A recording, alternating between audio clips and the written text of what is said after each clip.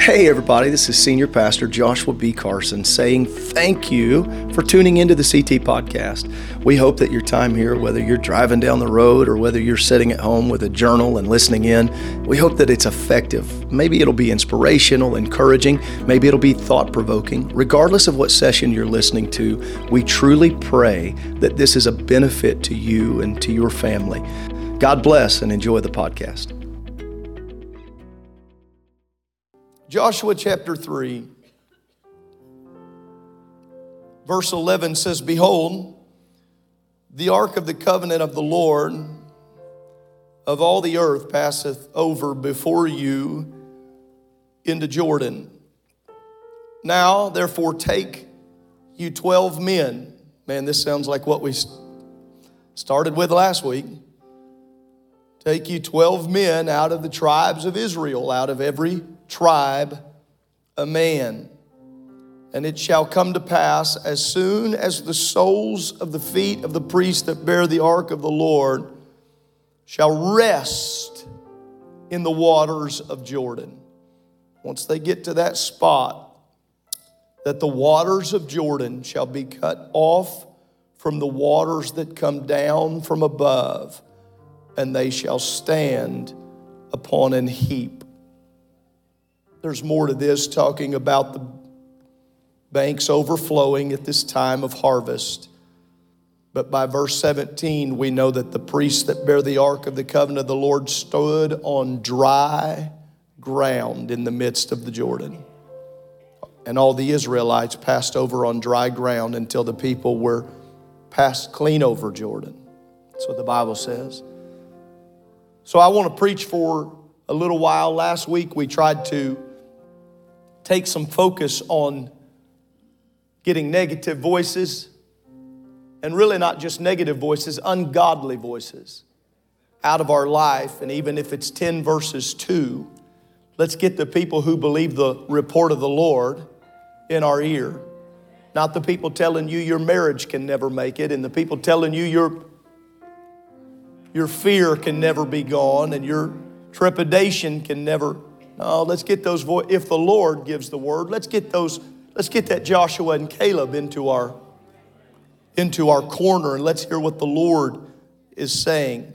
And here we are after this long period of time reading now about the choosing of 12 more from the tribes and the crossing of the Jordan. And from the text today I would preach to you, my assignment is to try and relay about wading in to the promises of God through faith, and I will do it under this titled assignment, Wet Feet on Dry Ground.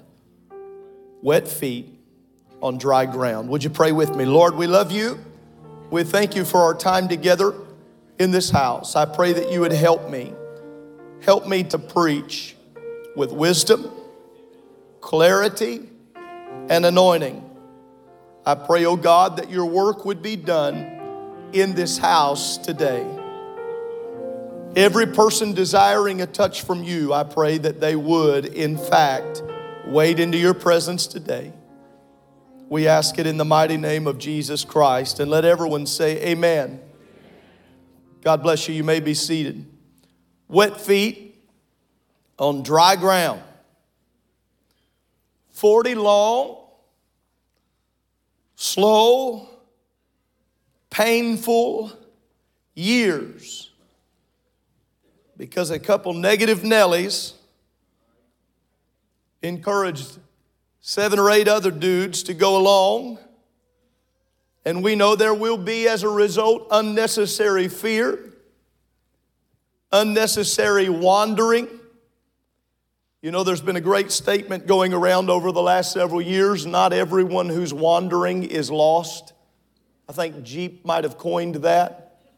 Pulled up behind a Jeep just the other day, and all you Jeep people in the room, pulled up behind a Jeep the other day, had that on their spare tire: "Not all who wander are lost." To which I would rebuttal and say, but a bunch are. And just so we're clear, in case my accent isn't, I'm not saying wonder, I'm saying wander. Wander. And they were wandering, and it felt reckless, and it put them into fights they didn't need to be in. Can I tell you that when you are wandering out of God's will, it will engage you in battles you don't need to be fighting? Yes, it will. It'll get you into arguments that you shouldn't be in proximity with, trying to rebuttal and fight against. Let me tell you this, don't try to get in somebody else's fight. If it's not the will of God, stay out of it. If God puts you in the battle, you'll know because He'll be with you.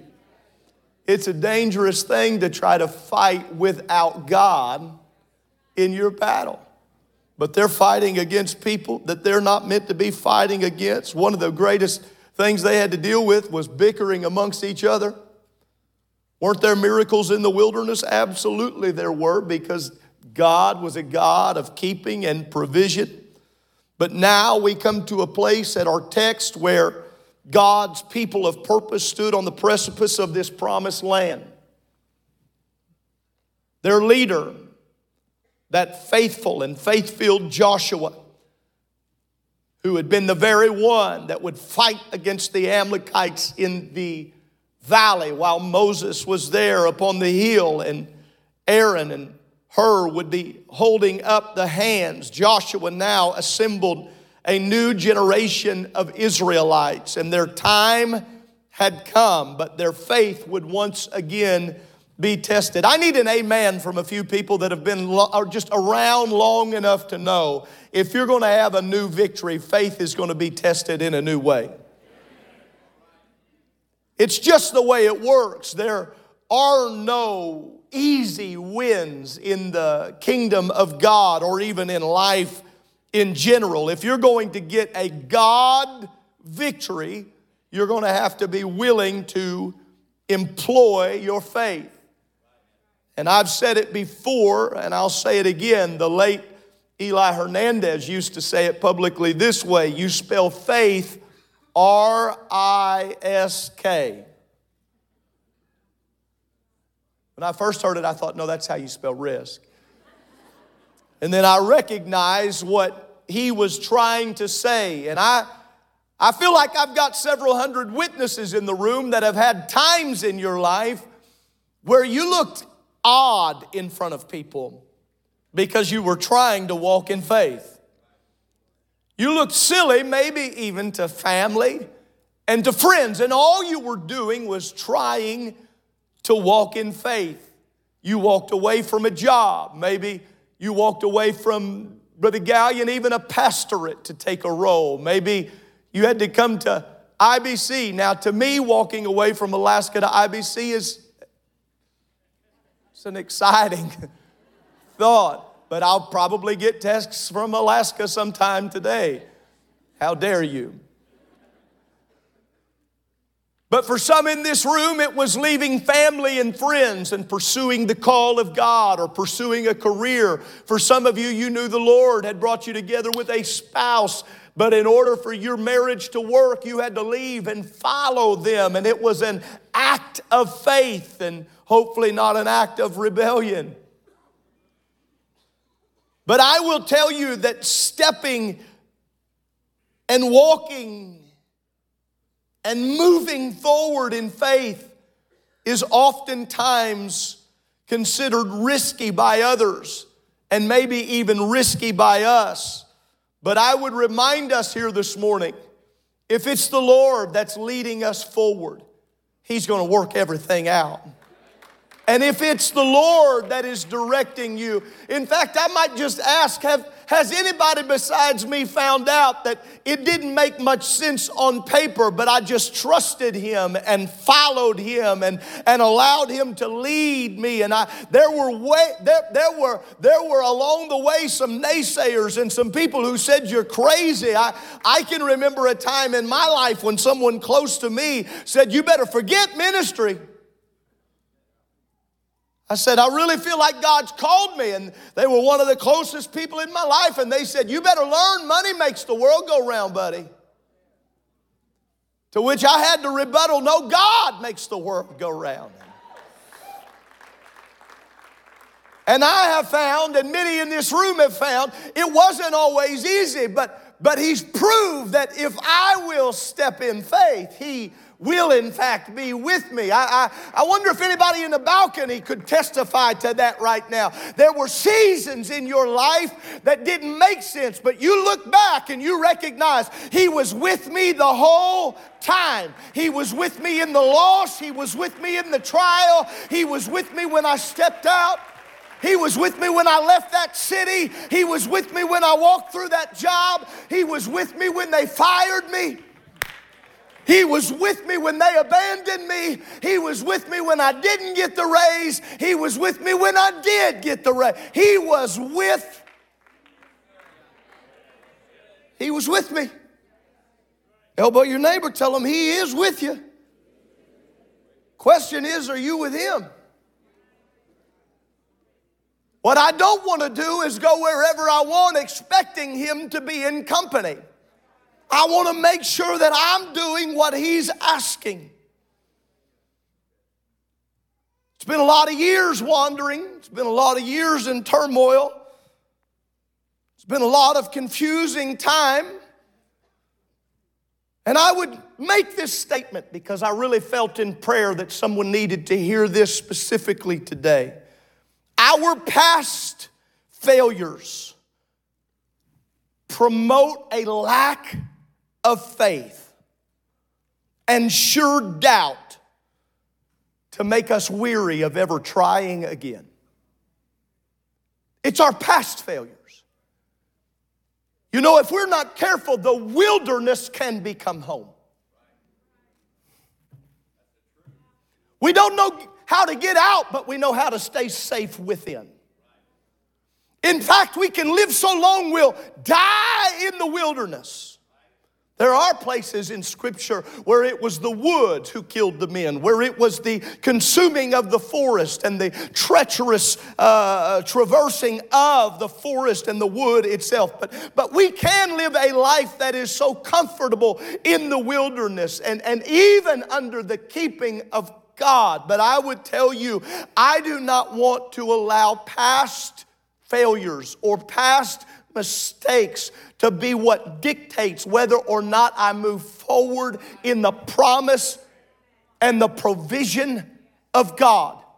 And I would speak to every lady and every man who has ever failed before, and every time you try to move forward, the devil is the master of calling that thing to the witness stand and reminding you of what you did when you were 21, or reminding you of what you did when you were 43, or reminding you of what you said or what you drank or what you snort, reminding you of that life that nobody else knows about. But if God knows, man, I need to tell somebody this. If God knows, and He knows everything, He knows everything. If God knows, and you have repented, and God has still got a promise in your heart, then what you did back then has got to stop disqualifying you. Yeah, but he keeps bringing it up. It's because he doesn't want you to move forward. The enemy's number one objective is to keep us from moving forward. You just be a pew dweller. You just be a Sunday morning only saint. You just be the kind of person that claps every now and then, but you go through the motions. And I'm preaching on this Sunday morning in January that there are people under the sound of my voice, because the Lord already told me you'd be here. You're under the sound of my voice, and there are old failures that are disqualifying your future momentum. And I've come to tell you that's a lie from hell. It is not the truth of God. Otherwise, you would not have that promise locked up inside of you. Come on, if you're called to be a teacher, then get on fire and be a teacher for the kingdom of God. Quit being passive in your worship. Quit being passive in your response. If you are called to the promised land, then quit laying around in the wilderness acting like this is as good as it gets. There's a promised land just over Jordan, and you got a hammock in the trees. You just lay it in the trees. He's told you this is all you can get. You need to take the hammock down and tell the enemy, I'm tired of you reminding me of where I was. I wish somebody would get in your mouth. I'm about to tell the devil where I'm going. Since he keeps telling me where I've been, I'm ready to testify about where I'm going. I'm not staying here. I'm not staying here. Oh, I wish you would praise God in the house. Come on, let's just give him praise. We were singing about him being our king. Let's let him know that's how we feel.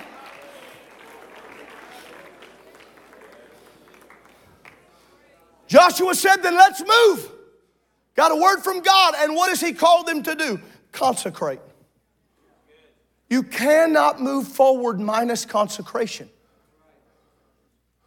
Old hurts can stay buried. And I'm a firm believer, you better be careful to pull out from under the blood and try to use against someone what God has already forgiven them of. I was with somebody not long ago, middle of a debate, and the person pulled out this old thing. When they said it, I went, whoop. Is that true? No, I didn't ask, is that right? Is that juicy gossip? Is that some good stuff I didn't know about? You know what I did? I said, wait a minute. If God has already forgiven them of that. I'm just going to say this right now, and it's true. If God has already forgiven them and they're living a repentant life, and you choose to continue to use that as ammunition, then you're closer to the devil in this argument than you are. He said we got to sanctify ourselves. We got to consecrate ourselves. That's why this will always be a church that preaches repentance. God, forgive me of every wrong thought. Forgive me of every wrong action. Forgive me. If I've seen things that were wrong, forgive me. If I've heard things that were wrong, forgive me. If I've said things that were wrong, forgive me. If I got anything in my heart, forgive me. But part of what I've got to consecrate is forgive me for acting like this was ever going to be me doing it anyway. Forgive me for being so egotistical that somewhere along the way I thought, well, the only way this will happen is if I get across the Jordan, and I don't think I can get across Jordan, and I don't think I can fight against the Canaanites, and I don't think that I.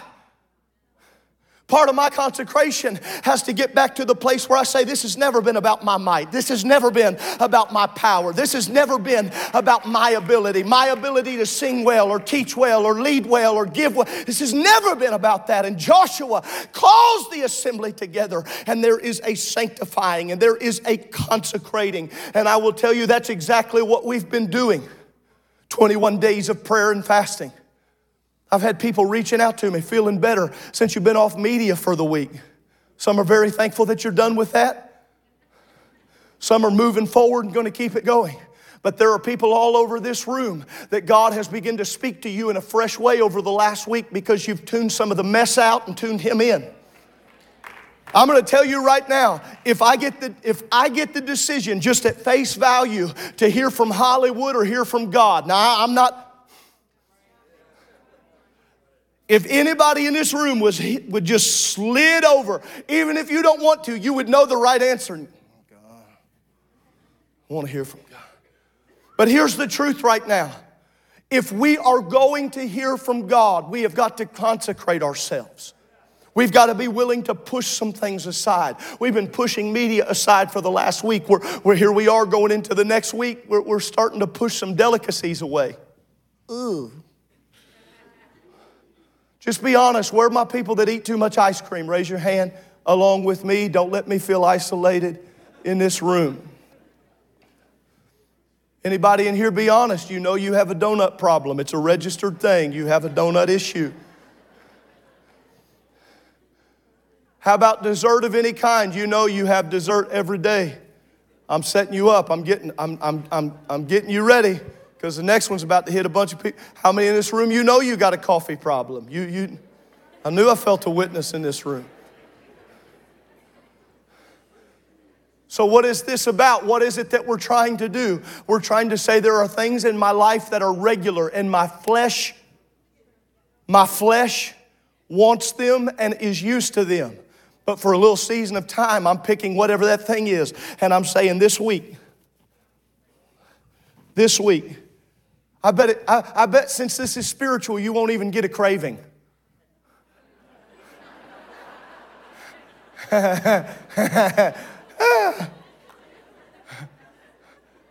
Somebody said, I think I'll be fine though because I prayed about it. Yep. By about Monday afternoon. Didn't even know you were addicted. Pushing those things away. He said, we got to sanctify ourselves. And I will tell you, we need to be sanctified. We need to be consecrated in this hour. Wait a minute, Pastor. What are you saying to us? You're saying that we can't eat donut? Eat whatever you want. Drink whatever you want. But somehow this week, show God. I'm telling my flesh who's boss. I'm telling my flesh who's boss. I'm pushing some things away. Why? I'm getting my mind stayed. How many remember that song? Woke up this morning with my mind stayed. Said I woke up this morning with my mind stayed. What would happen if 1,000 apostolics in downtown Indianapolis would wake up on Monday morning and say, I know there's a lot of things to do today, but I got my mind on Jesus. I got my mind on what He's trying to do in our church. I got my mind on what He's trying to do in my family. But how many know what He's trying to do in our church and what He's trying to do in your family has to start with what's He trying to do in your life? What is He trying to do in me? In order for Joshua to get them on board, they had to get on board one at a time. And here's the truth of it. Brother John, you can't make up my mind for me, and I can't make up your mind for you. But if you'll make up your mind, it might motivate me to make up my mind. And if we'll make up our mind, it might motivate somebody in this section to make up and if a few people in this, if you'll make up your mind, it might motivate a few people in. It's happening right now. People all over this room are starting, wait a minute. I'm making up my mind that I'm going to move forward in the things of God.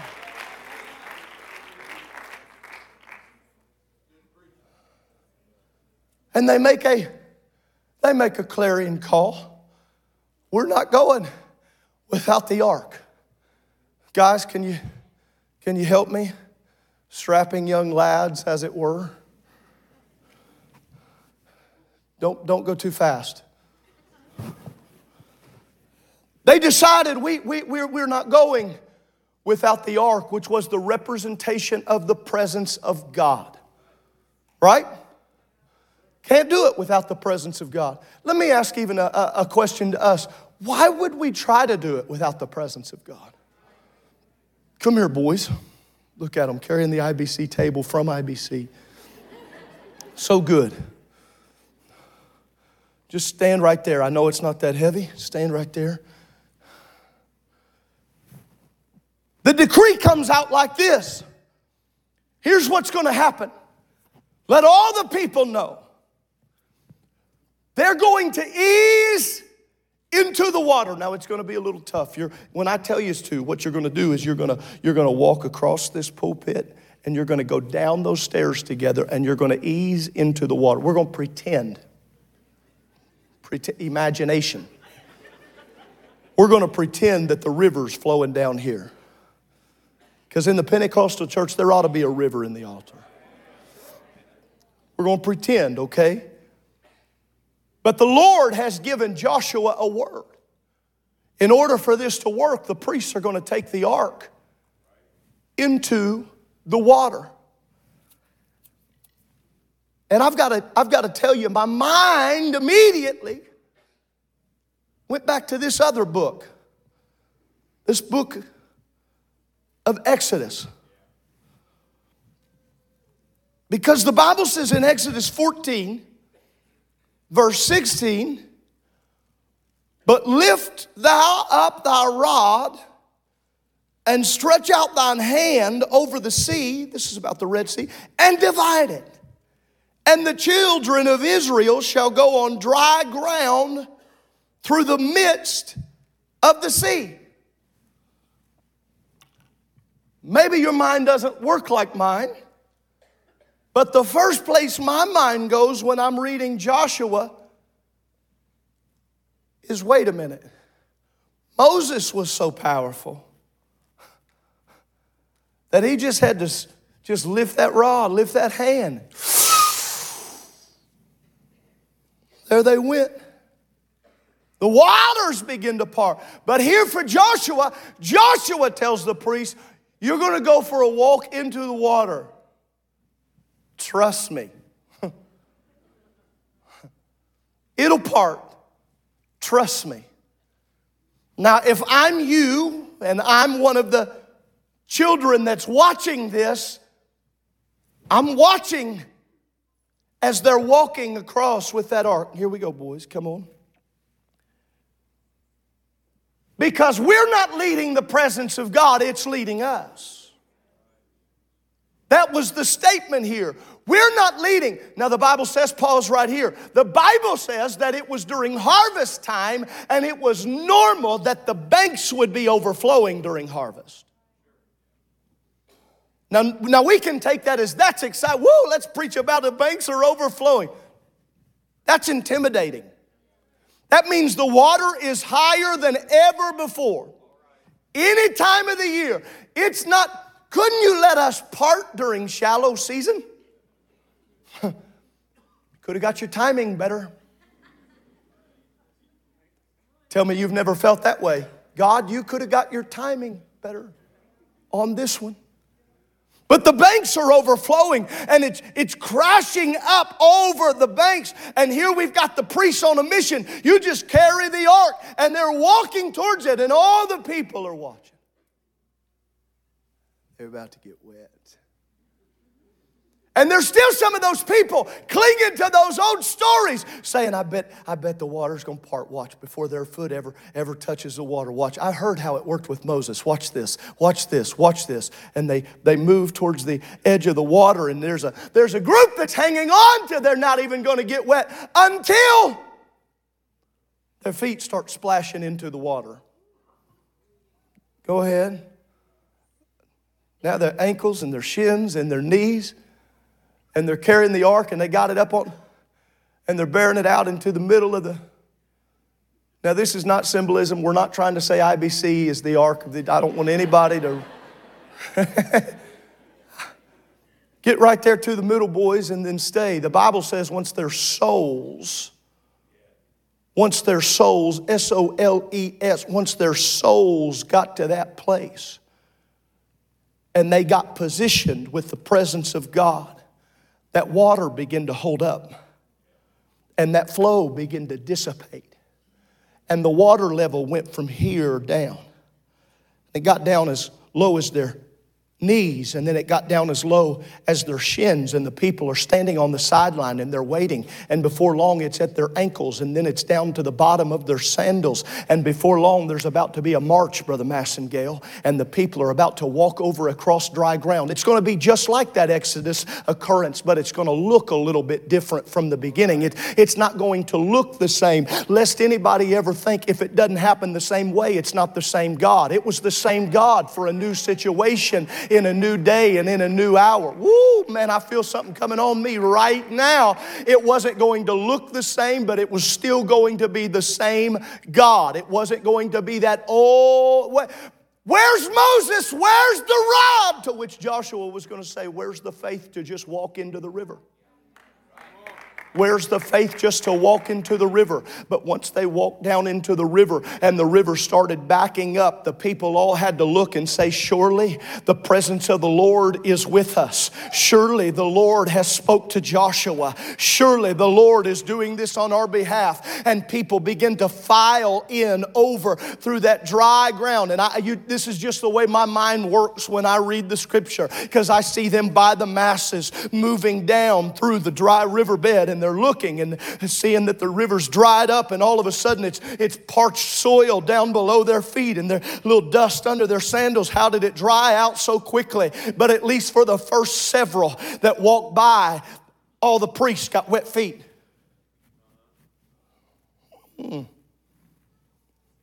Thanks, guys.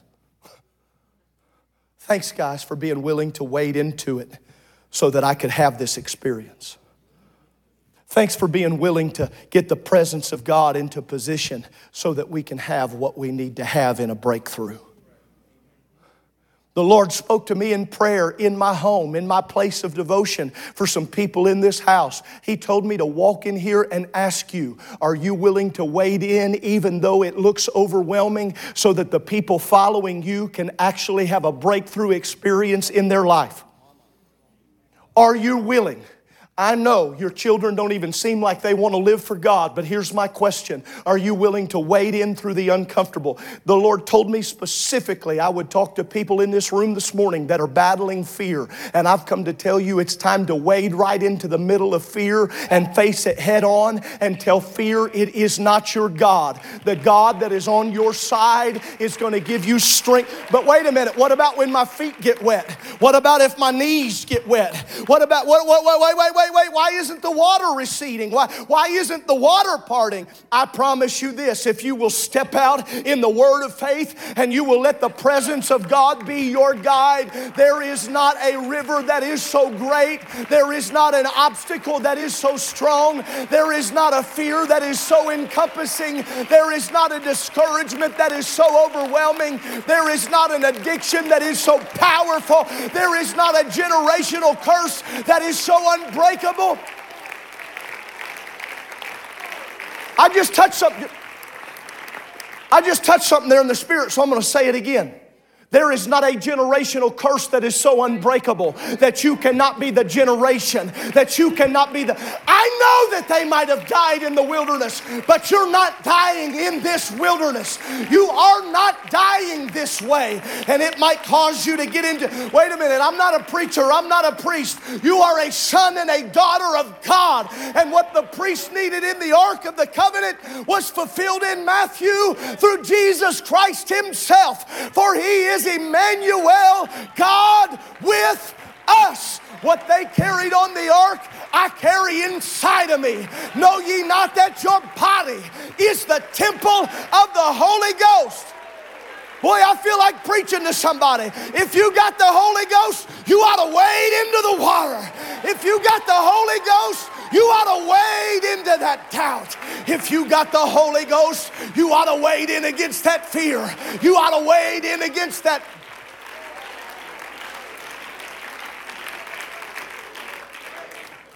Throw your hands towards heaven, if you will, all over the room.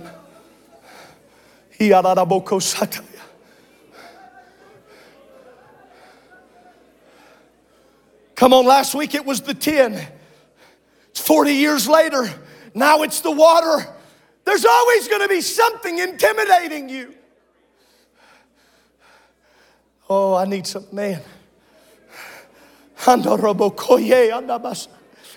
I know somebody I'm talking to right now, it's out of your character. It's even out of your character, but you feel prompted to get out of your seat and walk down to this altar. I'm talking to you right now. I'm giving you confirmation in the Holy Ghost. You need to step out of your pew and say, I don't care if I get my feet wet. I don't care if the enemy makes me feel intimidated. I got a word from God that this water's going to roll back.